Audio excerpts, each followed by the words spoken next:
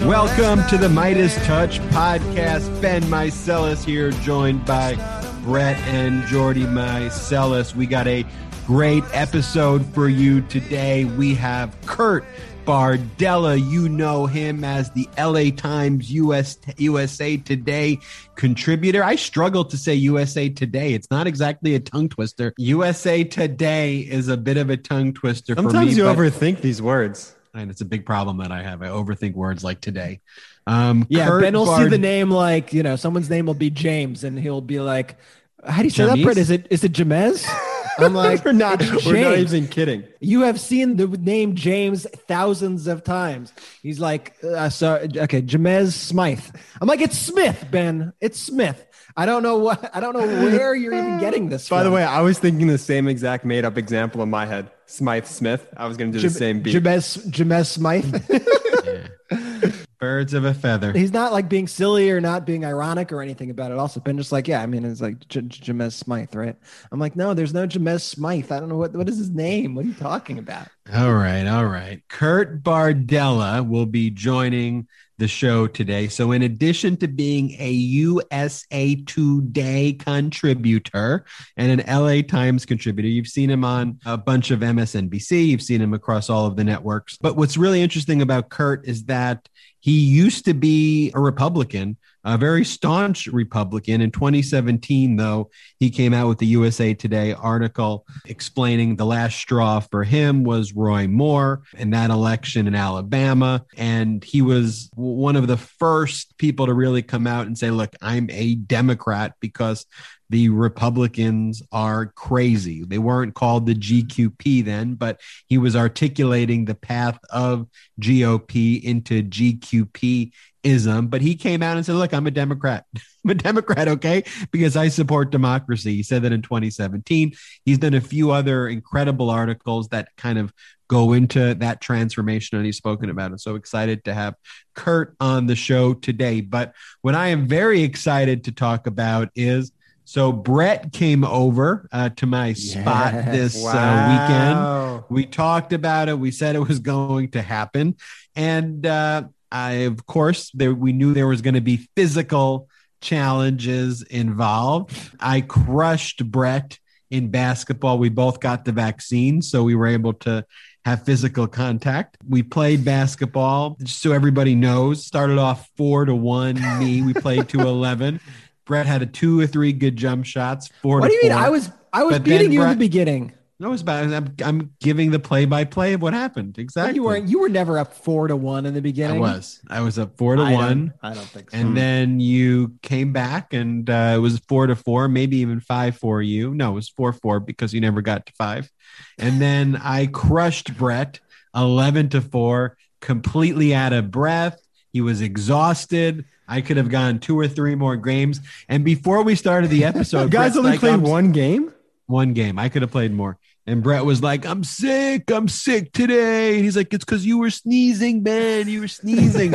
And so Brett's trying to blame his sickness today because of his defeat on me sneezing.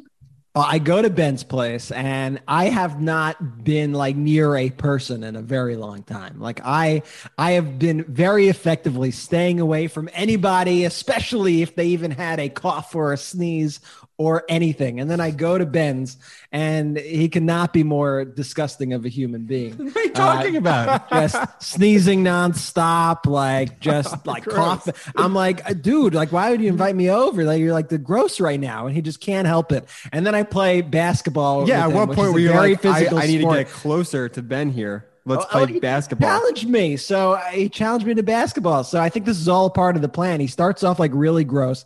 I don't want to touch him. I don't want to even get close to him. And then we play basketball, and it's like 120 degrees where Ben lives. It's like the hottest day on the planet. And we play basketball. Ben totally has home court advantage. He knows how to work the court that he has set up. Knows how to work the court that I have set up. Yeah. And like, it was definitely all like a hustle between the sneezing and the court. and all that. And after the game, I start noticing that I got a little sneezy thing going on. And I go home last night and I like had to go straight to bed. And I was feeling as gross as I was saying Ben was throughout the whole day. Like my nose was running. I gotta say, I hear. I'm not gonna make you self-conscious. I know we have the rest of the podcast to record, but like you sound nasally. And no, I'm hopped up on Tylenol right now for sure to do this podcast, Ben? Because Ben has just infected me with whatever he's got going on. So that's what I get for my first time having human to human contact with somebody else. Now I'm just a mess. And I blame Ben for this. But the only thing you were infected with was the L. Wow. Wow. That's all you're infected with. The L for loser. But let's talk about winners. I want to say Biden. I was gonna be nice to you and say, you know what though, I would get sick all over again to see my big brother for the first time. Had not seen Ben. Many people don't realize that we started Midas Touch, after the pandemic was in progress. And I have not seen Ben in over 14 months until yesterday. It was my first time seeing Ben since we started Midas Touch. I still have not seen Jordy in a very, very long time. Over 2 years. And over like 2 years, which is crazy. A lot of people don't realize that. But yeah, I would get this cold or whatever Ben infected me with again for the pleasure of seeing Ben. And I hope I get to see you too, Jordy. And now we can talk about the winners, Ben. Let's talk about winners. Winner number one, we've established Ben Meiselas, winner of basketball, winner of the court, king of the court, if you will. The other winner is the winner of the 2020 presidential election, whose 100 days in office saw big wins and not personal wins. At the end of the day, we as Democrats could really care less if Biden personally wins anything. We care about what he's doing for the country at the end of the day. When Biden wins for the country, that's what we as Democrats care about. We're not dissecting the way Biden looks physically like the weirdos on the GQPs. We're judging him by his results. And as he approaches 100 days in office, on a bipartisan basis, voters seem very pleased. And, the GQP, they're struggling to try to find some messaging to get Republicans to rally around stuff. That's why we talked about all of the dumb Dr. Seuss stuff and all this cancel culture, fake stuff that they make up. But the Pew Research Center poll shows that Biden's job approval rating is 59%, which only 39% of respondents disapproved, which also coincides with some of the other major polls out there, including the Morning Consult Politico poll, which has Biden at a 60% job approval rating, while only 37% view his performance unfavorably. Now, what is Biden doing? I called him Biden for a second because of the V for vaccine. You remember? Good save. Nice save. nice save. Who was the Republican Brett that said, "Oh, you want should Biden really impress me? Let's see him get 200 million vaccines out." Who was that? Dan Crenshaw, I think. It was Crenshaw of Texas. And when, by the way, Trump did he know? Little did he know that that Biden would nail it, and 200 million vaccinations in under 100 days in office. As of today, every American will be eligible to receive COVID-19 vaccines. Get your vaccine and help bring an end to this pandemic. Let's shame Dan Crenshaw for a second, just because I don't think he expected this to live in infamy. This is Dan Crenshaw back in January. If the Biden administration wants to impress us, you know what? Double the goal. Say 200 million vaccines in 100 days. I will be impressed. I'll go on the record right now, say that I will be impressed if you can do that. Are you impressed, Dan? He's so shameless. He's so shameless. He's going to move the goalpost again. I mean, it's a common theme that we always see these GQP weirdos do. They just continuously move the goalpost. And we'll talk about that later. I mean, he is shameless as they come. 90 days, 200 million. You impressed, buddy?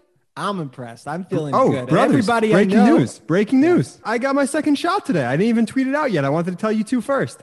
Two-shot Jordy. Two-shot Jordy. Jordy, did you get the Moderna Pfizer mix, or did you get? No, here's the thing. Look, I got the Pfizer. It was super cheap. It only cost me like $15, and it got it, and now I'm good. Okay. That's Jordy. That's Jordy's humor joke. Vaccines are free. If you're listening to this podcast, but you didn't hear the other podcast, we were all talking about our vaccines, and we said, Jordy, which vaccine did you get?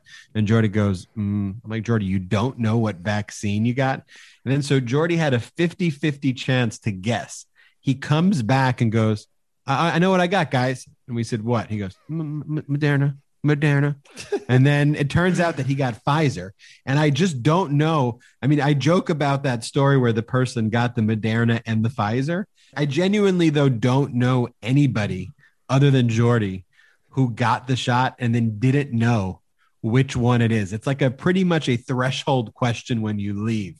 That you go, I got Pfizer, I got Moderna, I got Johnson. You know when you book it, you know when they write it on your vaccine form, you know when you leave. It's a very present Calm thing. down. I was just excited to get the shot. As I will say about the second shot, the $15 thing was clearly a joke. It was free. Get your shot. It's free. Let me repeat that. It's free. Go get your shot. Yeah, you're about to get fact checked by Daniel Dale. I know. I'm gonna get a lot of hate. Let's talk about the guy that got 2 vaccines. I saw someone on Twitter who got the Moderna the first time and the Pfizer the second time. I saw someone on Twitter call that the Arnold Pharma, and I lost it. Like the Arnold Palmer? Yeah, Arnold just Palmer. lost That's funny. it. Here's my legitimate question, though, and I don't know if you guys have an answer, but I'm going to put this out to the listeners to answer.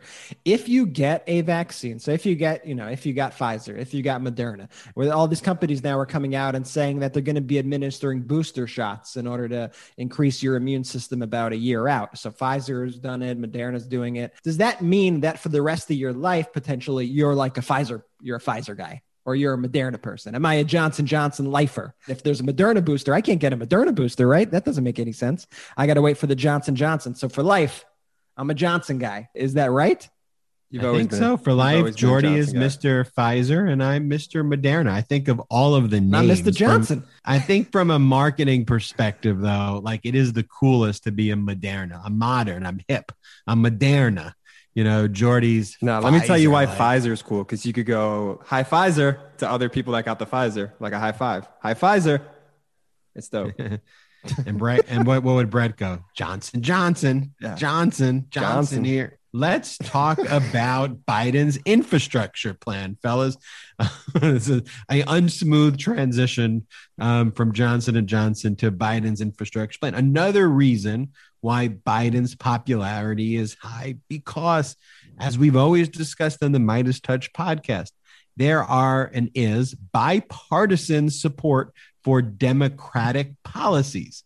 You just have a party in the GQP that literally wants to destroy the United States of America and wants to go against what the people want. And Biden, though, is aligning himself with what the people want because it is pro-people. And the Democratic Party is the pro-American party now, the pro-democracy party. And so Biden is again attempting to have bipartisan infrastructure talks with GOP members and Democratic members. He invited early this week, Mitt Romney to his office to talk through certain plans. The Biden plan is about a $2 trillion plan. Reporters have been asking GQP members what they want. They just want to scale back anything for the sake of just being contrarian and difficult. It's the thing that bothers me, though, so much about like the media's questions and all these subjects. They always frame it as like it's the Democrats' responsibility. And I think this is one of the issues that happens when you're like known as the adults in the room, when your party's known as the reasonable, responsible people. They go, hey, why don't you, they want to scale it back. Why don't you just scale it back to do what they want to do? I mean, come on, you just why don't you listen to the Republicans? But I'm sick. Like the media needs to stop asking Democrats why they won't appease Republicans. They should start asking the Republicans why they're not working in the interest of the American people on bills that are supported by 80+% of Americans. Yeah, the United States is like 13th in the world on developed infrastructure. So just think about that. Like, you don't even need to think about that in any esoteric way. When you go and drive down the roads and you look around, you see a dilapidated infrastructure. And there was this great video, Brett, Pete Buttigieg, who did the 15 seconds on each issue about what the infrastructure plan is. And he does explain, look, infrastructure is roads and pipes and bridges, but infrastructure in the modern age is also bringing people together with broadband. Why the GQP is against, they make this distinction. They like hate broadband in a modern age. It would be like basically when people were saying we need to build highways, basically saying, no, what we really need to improve here is steam engines, and we need to improve horses and buggies. Yeah, horse and buggies. We got to go all in on horse and buggies. Highways, that's not infrastructure. I mean, clearly in the modern age, infrastructure is infrastructure. Why wouldn't you want to give America the best infrastructure in the world? If you want to truly talk about America first, we should be the first in infrastructure. And there's a way to go about doing that. And so Biden's infrastructure plan is something that is very, very exciting. And I think the country wants to rally around it. Don't you feel like the GOP also right now, or the GQP as we call them, does it feel like they're just flailing? Like they can't find a message. They can't compete with just the steady, calm, competent leadership of President Biden. It's just such an enigma to them because they just have no clue how to deal with it. The whole time they were hoping, honestly, I believe they were hoping that like a Bernie Sanders or somebody like that was going to be leading the Democratic Party and was going to be on the ticket. And they've just, they've made their whole entire platform about, oh, the socialist this, the communist that. Meanwhile, these are things that are supported by the people in overwhelming numbers. There's nothing radical about wanting to redo roads and bridges and broadband. There's nothing radical about wanting to get people vaccines. There's nothing radical about wanting to get people stimulus checks. It's like they made a cheat sheet of talking points, but then they brought it to the wrong test. They made a cheat sheet of talking points for if someone like Bernie were elected. And then they had the Biden test and they're like, fuck, I got to use these Bernie talking points. I got to use these points. What do I do? I got all these marching orders, but you just see it. You just see it. And it's part of the reason why they're descending into just this chaos and this craziness and why they become so weird. Because when they don't have policies, the only thing they could turn to is, okay, well, we're not going to get any of the normal people because the Democrats are doing good by the normal people. So we got to try to fire up just the craziest of the crazy people on the planet and build just a cult of personality around not even ideas or anything, just around, I don't know, just kooky shit. Did you guys see the quote unquote Freedom Conference in Oklahoma this weekend? The Health and Freedom Conference featuring like Lynn Wood and Sidney Powell and you name it. It was a who's Michael who. Flynn,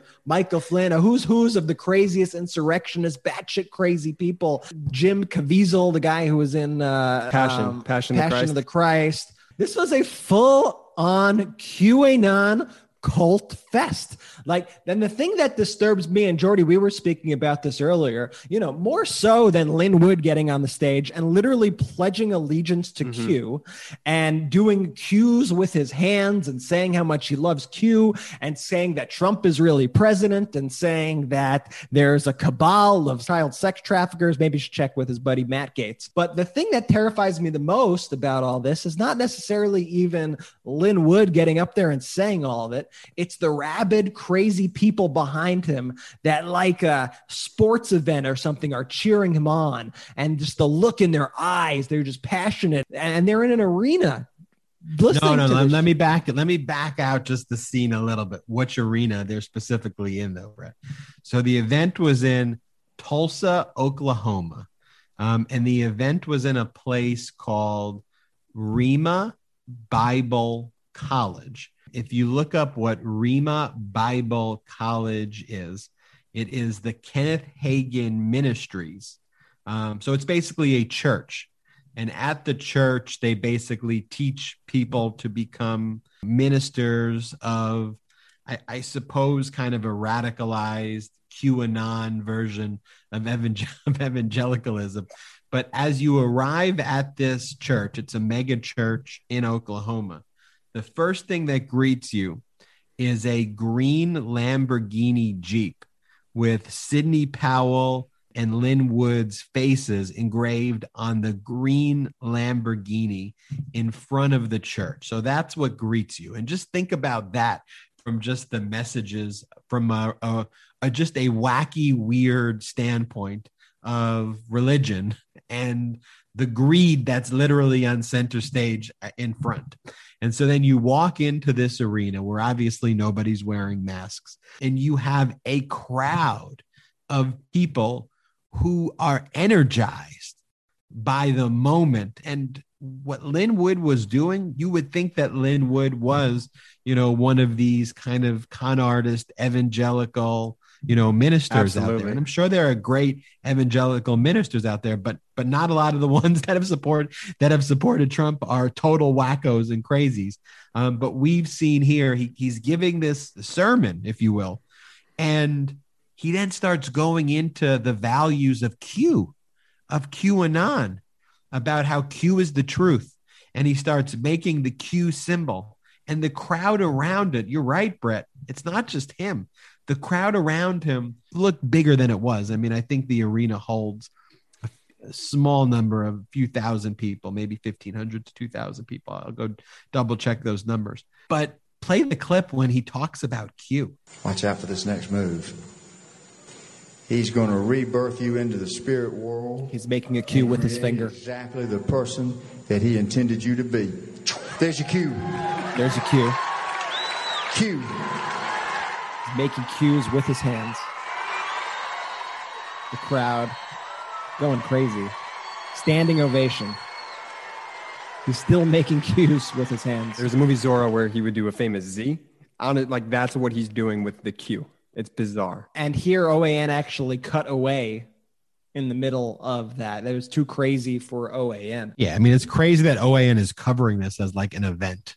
What's crazy is this guy was the president's attorney. This isn't some fringe fucking lunatic. This guy was in the White House with Trump. This was the guy in the White House, in the Oval Office, who's now just fully embraced Q. This guy's a kook. Is a total kook. And it's not a great justification, but at least like the rationalization, the justification I can make in my mind is like, okay, he's making money off these people, right?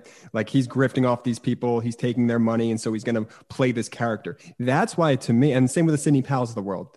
That's why to me, the crowd is scarier than him because the crowd isn't getting paid. They're the ones, in fact, fueling this monster and they are going crazy. I checked the capacity. It's actually 4,000 people in the Rima Bible College. That's a lot.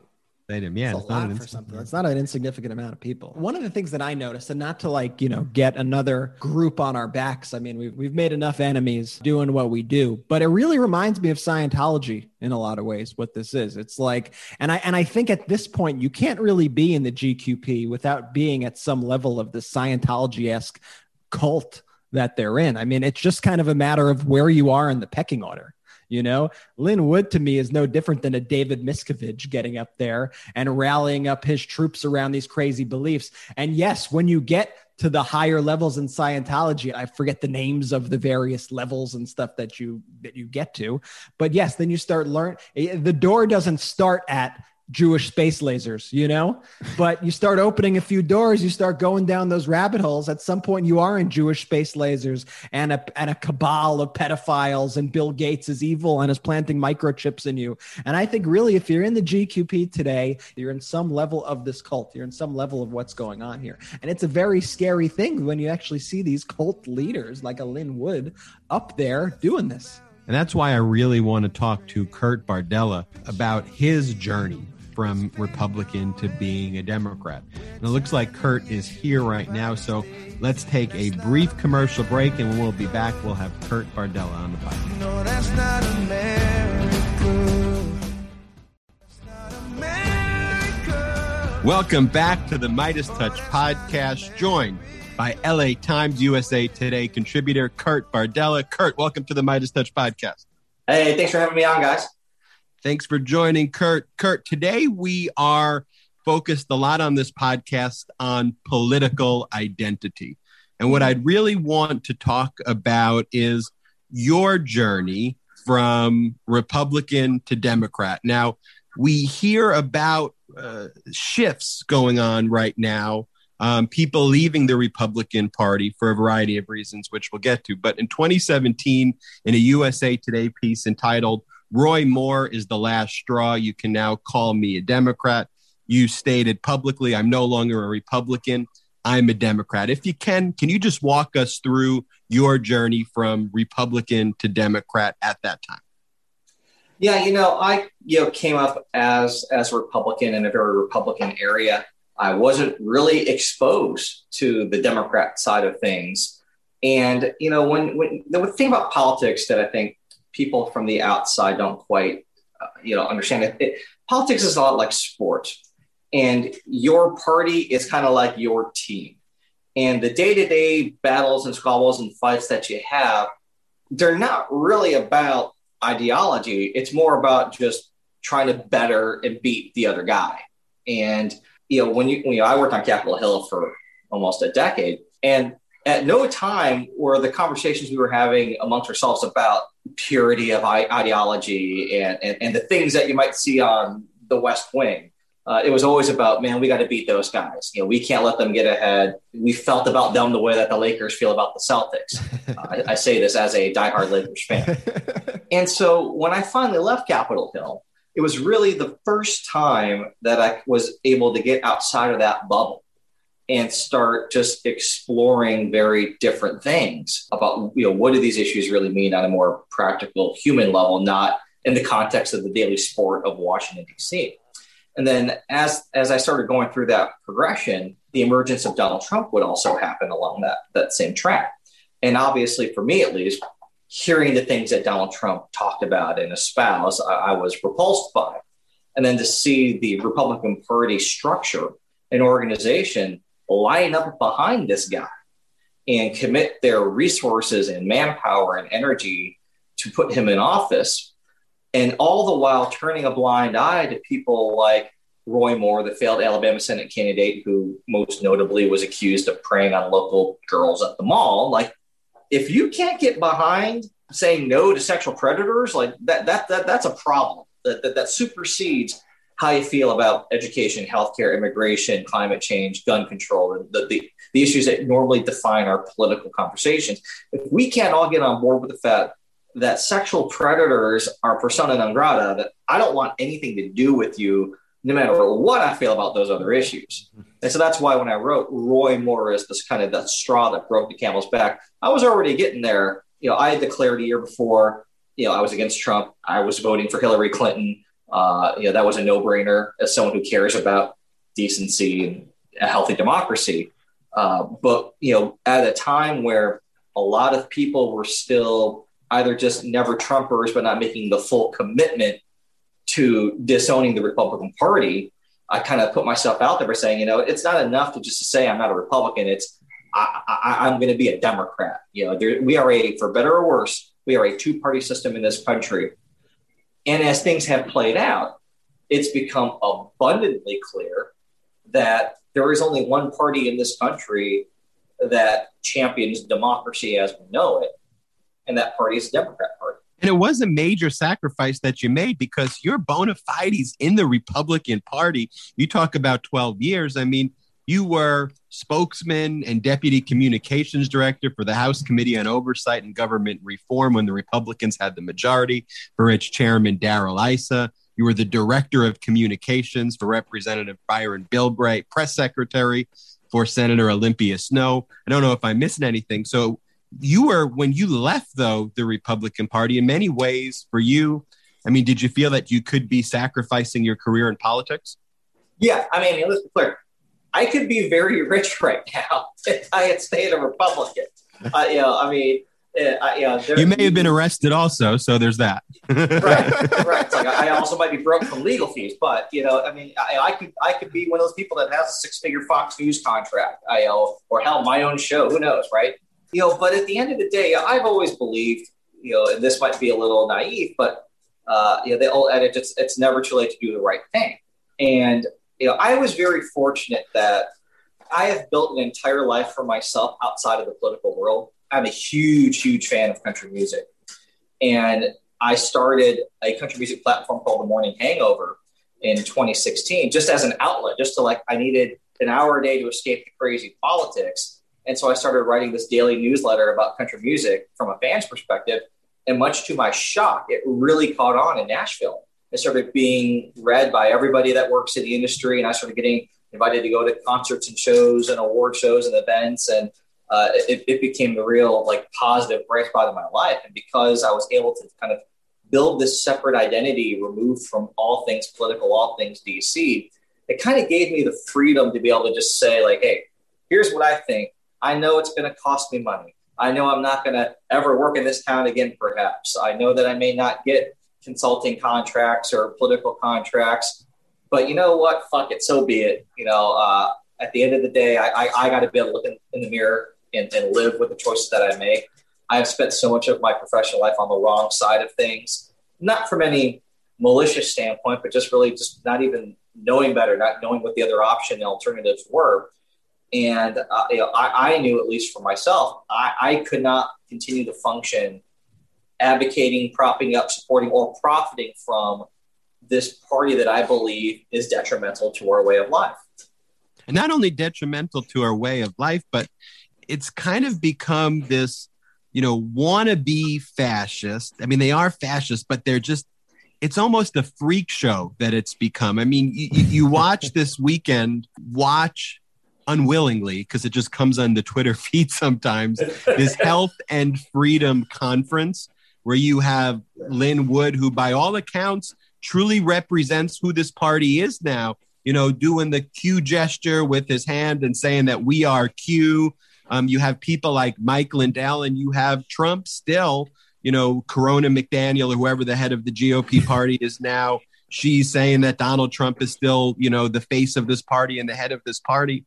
It's a freak show. And then you have people like Mitt Romney and others who say, oh, we want to change this party. We're still Republicans. Like, isn't that just so naive? I mean, this party's been swallowed up by the fascist freak show, and it really just needs to be kind of relegated to the historical annals of infamy at this point. Yeah, I mean, there are a few outliers, sure, the Liz Cheneys, the Mitt Romneys, but they are the exception to the rule. The rule now is this is the party of Marjorie Taylor Greene, of Matt Gaetz, of white nationalism. It's no accident that the first quarter fundraising reports have just come out, and the people that raised the most money in the Republican Party were the people who were basically for and behind the insurrectionists of January 6th, who voted against hate crimes legislation just last week in the U.S. Senate. People like Josh Hawley and Ted Cruz, people who wanted to form this freaking KKK wannabe Nazi caucus that put forward a 7-page document openly espousing their desire for a uniquely Anglo-Saxon identity in America. That's the Republican Party. That's the face of the Republican Party. That's where their voters are. That's where their money is coming from. And while I appreciate that we have a few people like Mitt Romney and Liz Cheney, out there, I guess, fighting is the good fight as much as they can, they have been completely enveloped and swallowed whole at this point by this cancer that has completely metastasized the entire GOP. And there is no going back from that. There is no, we're going to turn back the clock to the George W. Bush Republican Party, for lack of a better term, which was no picnic, by the way, if you really think about it. But that aside, there's no going back. Like they are openly and brazenly displaying every day who they are, who they're for, the conspiracy theorists that have now become the plank of their party platform. And they are the extreme radicals in America. And they should be not just relegated to history, but this is how they need to be talked about. When I see media report on any member of this party, I want to see them designate them as openly racist, anti-democratic, white nationalist, domestic terrorists, because that's what they are.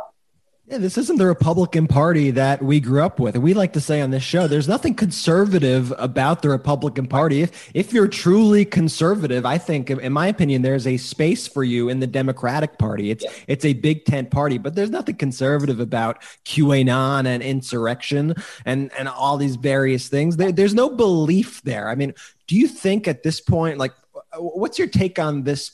I think the party has just taken a performative bent. Everything they do is sort of just to be as loud and to get attention as possible. And Marjorie Taylor Greene, who you mentioned, is probably the biggest example of this. Are they just doing it for attention? Is it a fundraising grift? Like what at the end of the day, like what are they doing? To me, it's a combination of a couple of things. The diehard people who send $5, $10 donations, they genuinely, there's a segment of this population that does believe in that kind of white nationalist, neo-Nazi type platform. What they don't understand is the majority of the figures in the party, and I'm going to say Marjorie Taylor Greene's kind of a unique animal of her own. She's crazy, so we'll put her over here. But for the people like Ted Cruz, Josh Hawley, Marco Rubio, Lindsey Graham, Matt Gaetz, Kevin McCarthy, the real power brokers of the party, they are pretending. They are acting.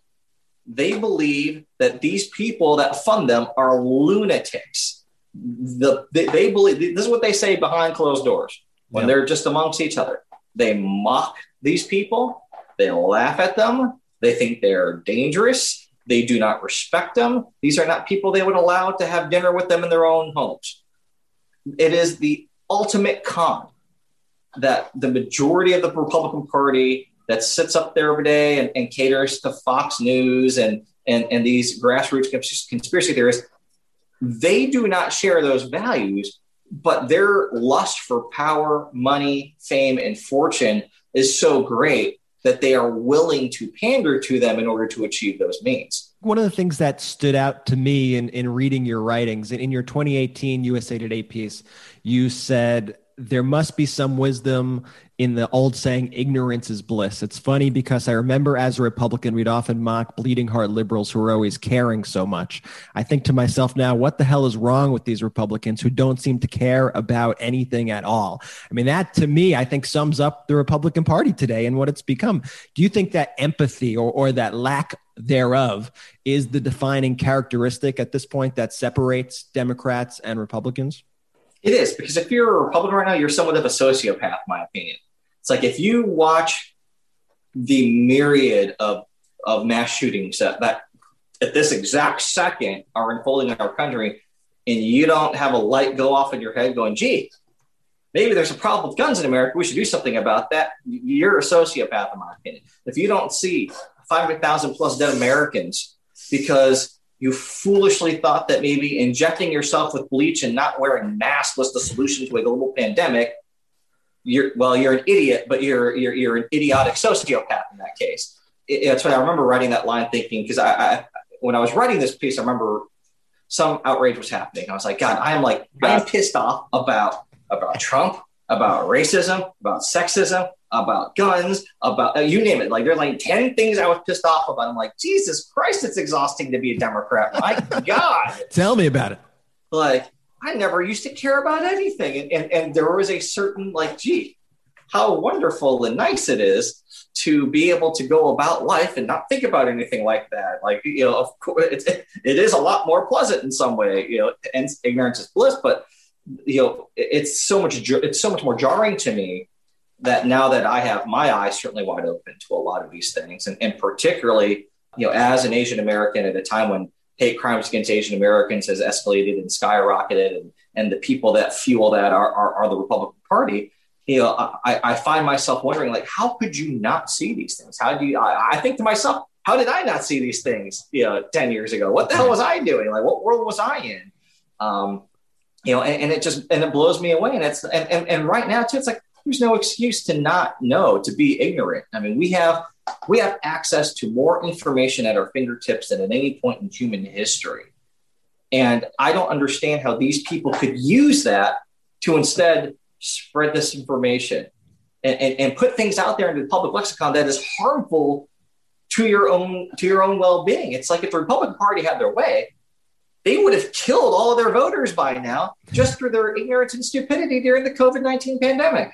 Going back to your mindset 10 years ago, and frankly, as you were growing up, were you primarily watching Fox News as your primary source of news? And were there times while you were watching that program where you're just like, hey, this is actually kind of some crazy shit? It's interesting because I think about what Fox News, I guess it used to be. And the people, this was a time where the Fox News programming was really dictated by people like, Brett Baer, Chris Wallace, Britt Hume, the Weekly Stamp, Fred Barnes, and even the opinion people, like Greta Van Susteren, very different animal than Tucker Carlson. There was the Fox and Friends of today didn't exist 20 years ago, thank God. Glenn Beck was, I guess, as crazy as we get. Right. But you had more like Bill O'Reilly was, again, a very different animal than a Laura Ingraham. And so it was just, this is where they at least pretended to have some semblance of like fair and balance. That I remember, you could still turn on Fox and see Democrats would actually go on a lot of those shows and do their best to make their case. And while it was confrontational, it wasn't, an all-out WWE battle royale, if you will, right? It was just a very different time, a different vocabulary, different tone.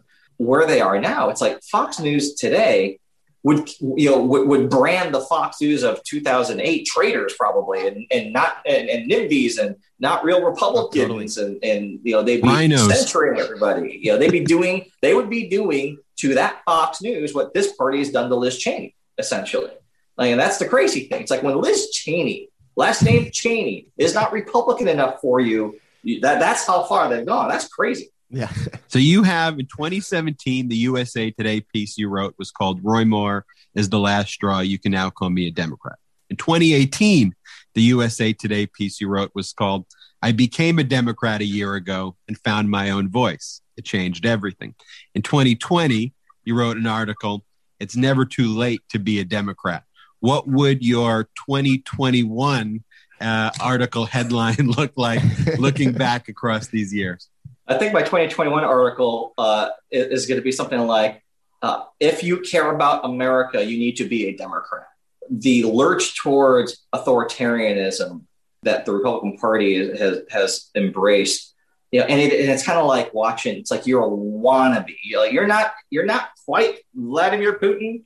Right. You're not quite a dictator from Venezuela or North Korea, but you really want to be. You're trying. Like that is a very scary thing to watch one of the two major political parties a path go down, because really, if you play this out to its conclusion, there is a reality where this is the beginning and the end of democracy.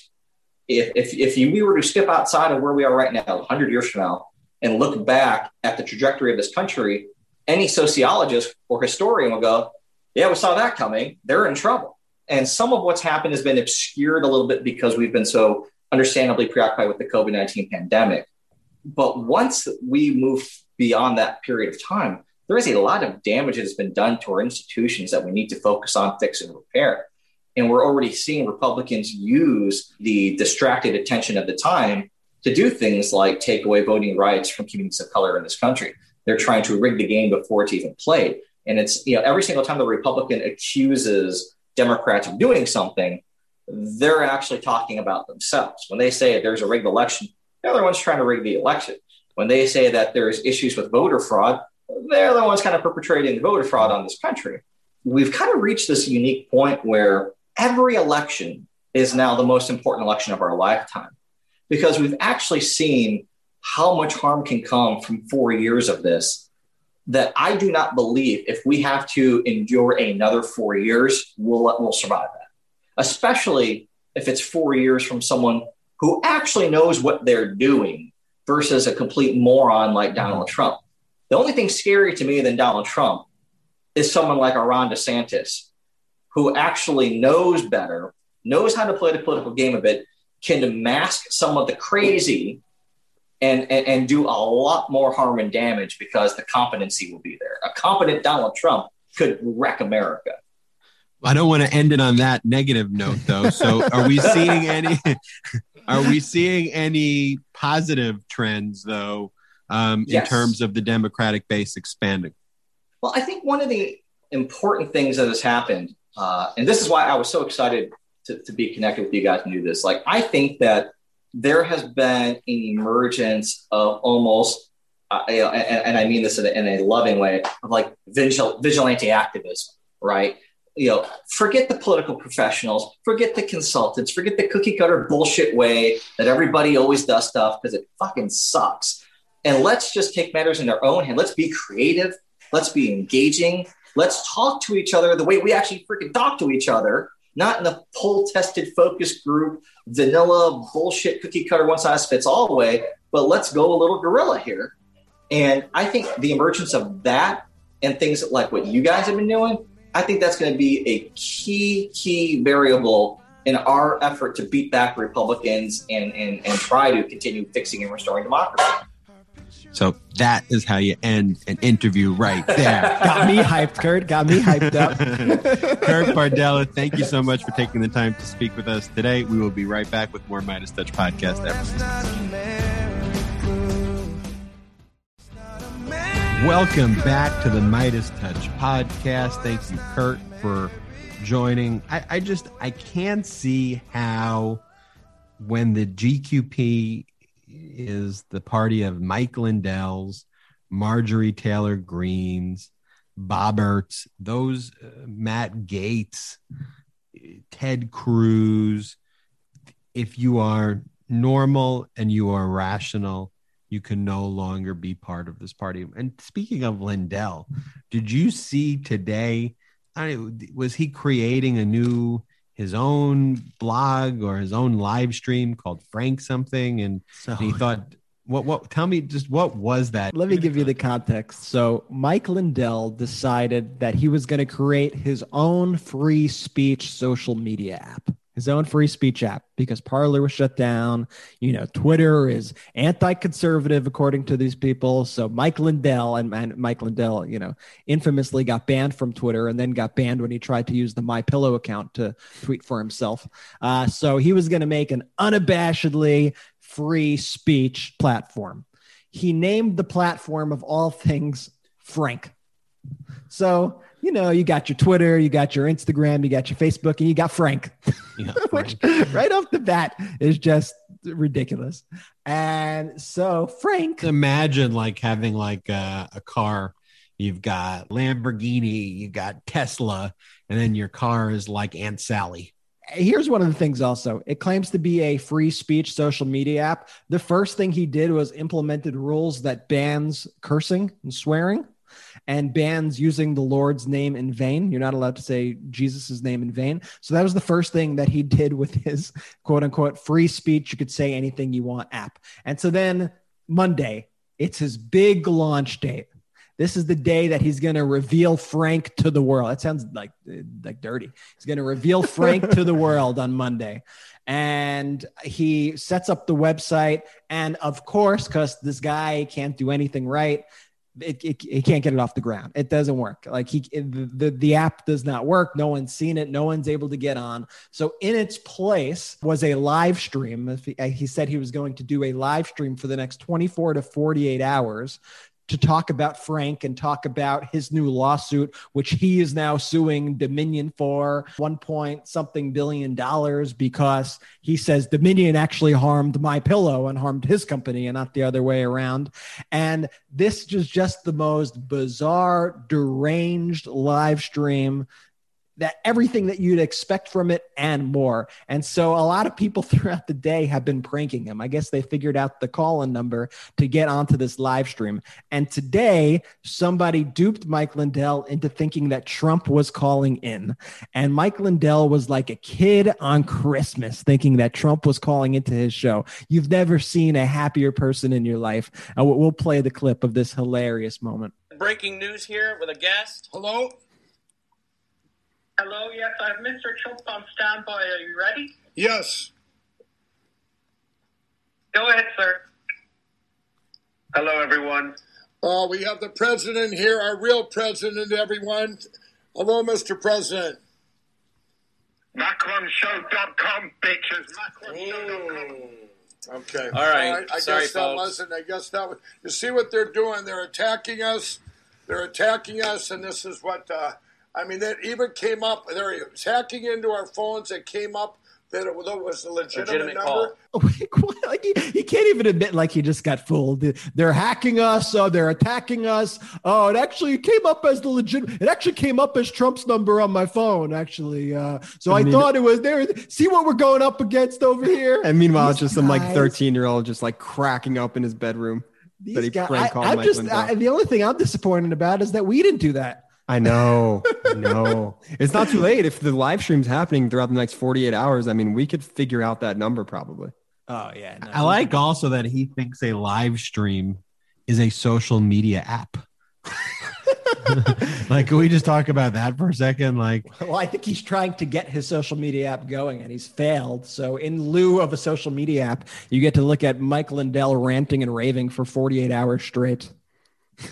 Doing a live stream. It is, again, this is why we say it repeatedly. Mike Lindell, not the outlier. No, he's like one of those 4,000 people at the Rema Bible Church, cracking up and laughing and having a jolly old time in front of green Lamborghinis with Linwood's face and Sidney Powell's face as people go, Q, Q, Q. I mean, weird O's, not Q, weird O's as well is what they really truly are. Ooh, you know what a Q looks like? A Q looks like a weird O. A weird O. Wow. I think that's something. I don't know what it is. Someone tell Q. I think we just cracked the case wide open.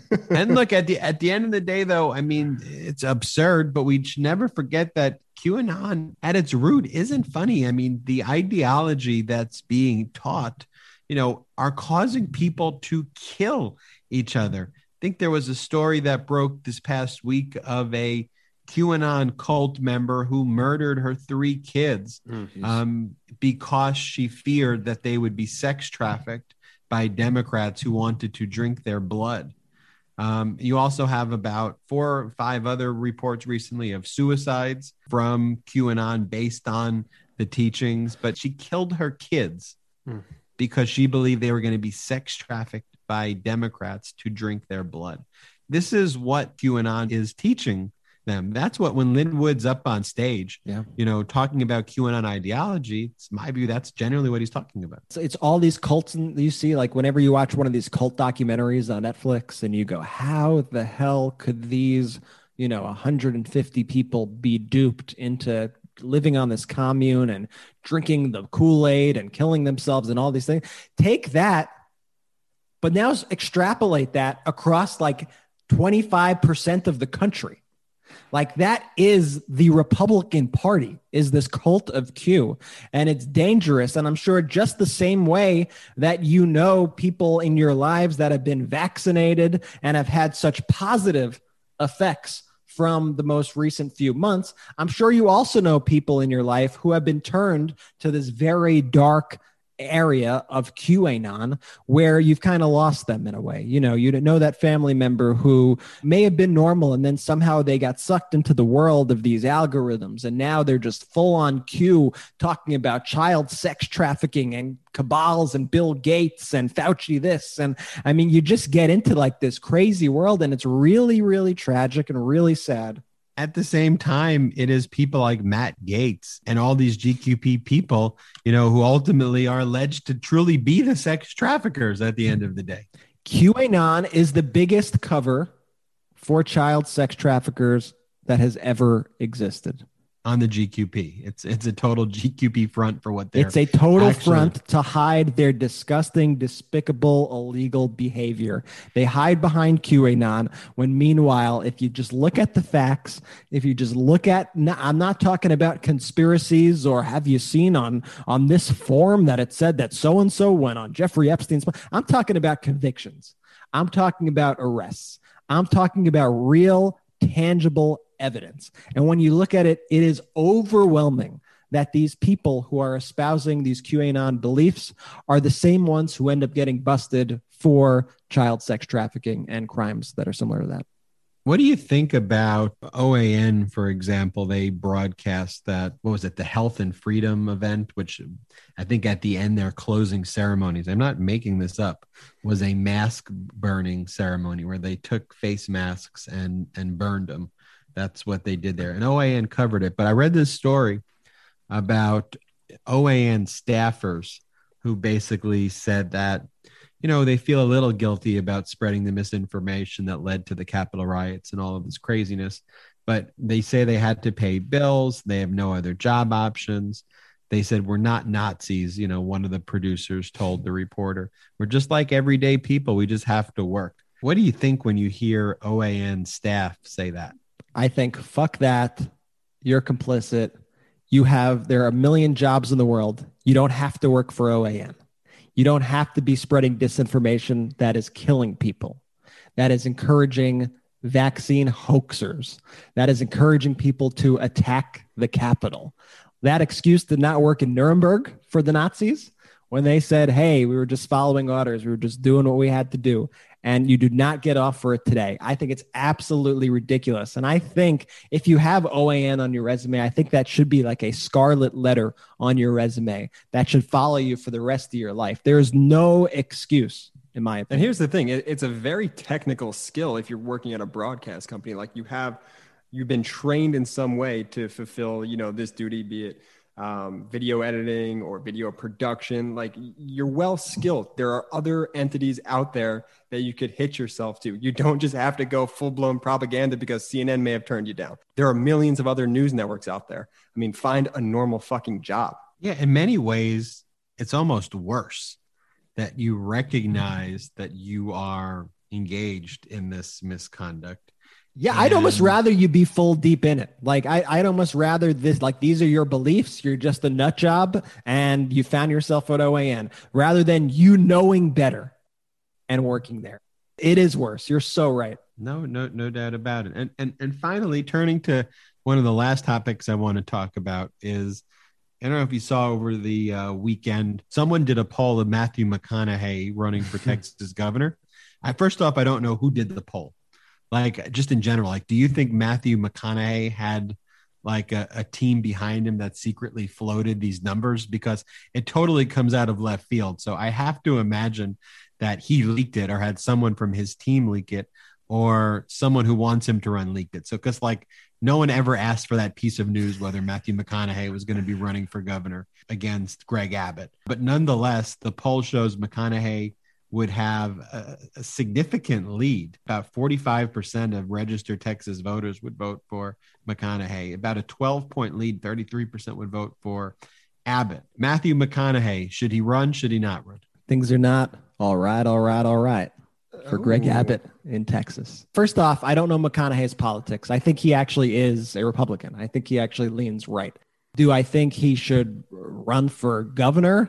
I mean, he could do whatever he wants. I'm sort of two minds here where I think our founders, I think our government was established on the principle that you actually don't need experience to run for these positions. Like anybody should be able to run and hold the highest office in the land. That's why the only actual real criteria is that you're 35 years old and then anybody could be president beyond that. Hey, I would prefer somebody to run for office after really understanding politics and really going through the different levels and understanding government at a local level. But I actually really don't personally have an issue with someone like a McConaughey running. But what I want somebody who's really been fighting for Texas out there running. I want Beto O'Rourke to run. I want somebody who's actually been doing the work, somebody who's actually been caring for the people of Texas and delivering results to run that state. I mean, Texas deserves better than this. They got to see what real leadership looks like and not be beholden to these crazy GQP people all the time. They got to know that there's a better opportunity out there. And to me, I hope Beto O'Rourke runs, and I think that he would be a fantastic governor. But I understand why McConaughey, might fit in with the Republicans in a world of the Matt Gaetzes. Allow me to play a McConaughey clip that I think would ring true with I have the same clip up right now. I know you're about to play Dazed and Confused. I am about to play Dazed and Confused. I was going to do that joke. You're such an asshole. Play the clip. So you're a freshman, right? Yeah. So tell me, man, how's this year's crop of freshman chicks looking? What, you're gonna end up in jail sometime really soon. I know that. Fact. No, man. Yeah. No, man, I tell you. Yeah. That's what I love about these high school girls, man. I get older, they stay the same age. Yes, they do. Yes, they do. Yeah, the one thing I would say is that clip does not age well. No, absolutely not. But the point of the clip is that he's a creepy guy. Like that's the point. That's in the context of his character, he is the creepy guy who's hanging around high school in order to see their new crop of freshman girls, which is absolutely disgusting and is also what the actual Republican Party is doing. So maybe he will run as a Republican because he seems to fit in. Look. So in reading through the news, it does look like this is probably a McConaughey leak. And again, I need to delve deeper into the polling. And the more I look at it, the more manufactured it kind of seems. Yeah. I guess a few weeks ago, McConaughey made a comment publicly that he said, it is a true consideration that he wants to run. I'm looking into now, what is my leadership role? Because I do think I have some things to teach and share. What is my role? What is my category in my next chapter of life that I'm going to do next? And so McConaughey put that out, and then this kind of comes out.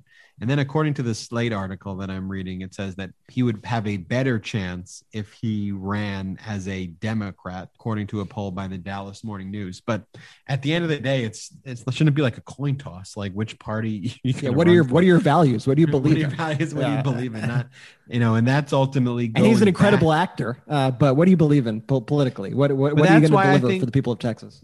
And I think, though, that's why going back and really bringing this podcast episode full circle back to identity, what Kurt Bardella said is that he was so caught up early in his career on the race of, Lakers versus Clippers, of New York Yankees versus New York Mets, the competition of politics, and even Kurt said when he was working on Capitol Hill, when he was working for these politicians, he said very rarely, if ever, were we actually having policy debates. I mean, how crazy is that when you actually think about it?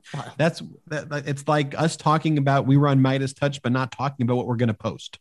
Like it's a real wild concept to me that you would not, in that world be talking about policies. You would think that's what you'd be talking about every day. Instead, it was how do we get the Dems?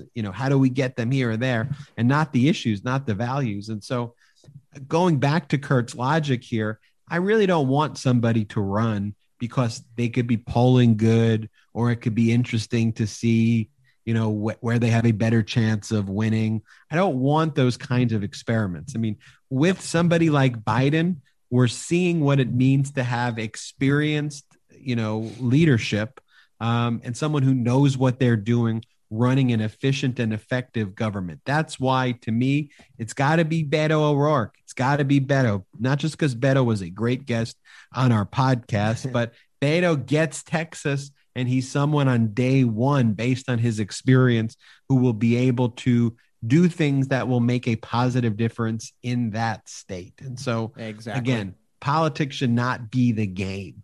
Politics should be about how we help people. Well said. And hopefully we have a Governor Beto O'Rourke in the future, because I want to see Texas, man, turn blue. We're working so hard for it. I think that's a great way to wrap this up. Jordy, do you have any final thoughts today before we sign up? I know I took your McConaughey my clip, jokes, so I didn't kept stealing my lines. I had a good first couple segments in this podcast, so I'm just going to leave it. Ben, you could claim you're king of the court right now in your own basketball court, but until I fly out there and you play me, you went to law school, Ben. I went to ball school. That's true. I saw you and your fellow Ohio State, all the havoc you all wreaked, and I hold you personally accountable as well, Jordy, for some of the havoc that was done in Columbus recently by the Ohio State students. It was wild, huh? Did you see that? I have no idea what you're talking about. Yeah, what are you saying? Zero you have idea. No clue about? No, oh my gosh. Zero How do I know more about your school? You need to Google what happened in Ohio State. They had a party, the Chit Fest, CHIT. You aware of the Chit Fest, Jordy? Sounds familiar. Oh my gosh. I feel like Jordy's being like prosecuted right now. Are you aware of the Chit Fest? When was the last time you went to the Chit Fest? Like, would you agree with me that the Chit Fest is something that happens on campus? So the annual Chit Fest goes on around when they play, the football team plays its spring game, Jordy, and there are parties in Ohio State around that. And so they were throwing the party, and then on this block, they were like overturning cars and caused a ton of damage. But you should definitely check that out while you can. Jordy was too busy on the basketball court, practicing his move so that he could bring it to you, Ben. That's what Jordy was focused on. He wasn't focused on no Chit Fest. Well, I want to thank Kurt Bardella for joining the Midas Touch podcast. Brett, it was great seeing you, great beating you in the basketball court. Jordy, I'm Brett Feel Better. Jordy, look forward to you coming so I could challenge you. So it's been another great episode of the Midas Touch podcast. Just simply the best podcast out there in politics and news, huh? I love it more and more every day because I love being able to just speak to people directly and share all of our stories and just be able to, at the end of the day, I just love talking to the people and I love talking about all this stuff. And I'm energized. I'm excited by all this. There's a lot of bad news out there that we encounter every day, but there's also a lot of good happening. Oh, yeah. Oh, yeah, Brad. And we should also say this. Big news, Midas Touch, a big expansion effort that we have going that we'll announce on Thursday, a new partnership that we'll be announcing here for the first time on Thursday. So we will leave everybody on the edge of their seats on that. That's totally a tease. Now, Jordy, take us out. And again, everybody, thank you for listening to this week's Midas Touch podcast. Shout out to the Midas Mighty!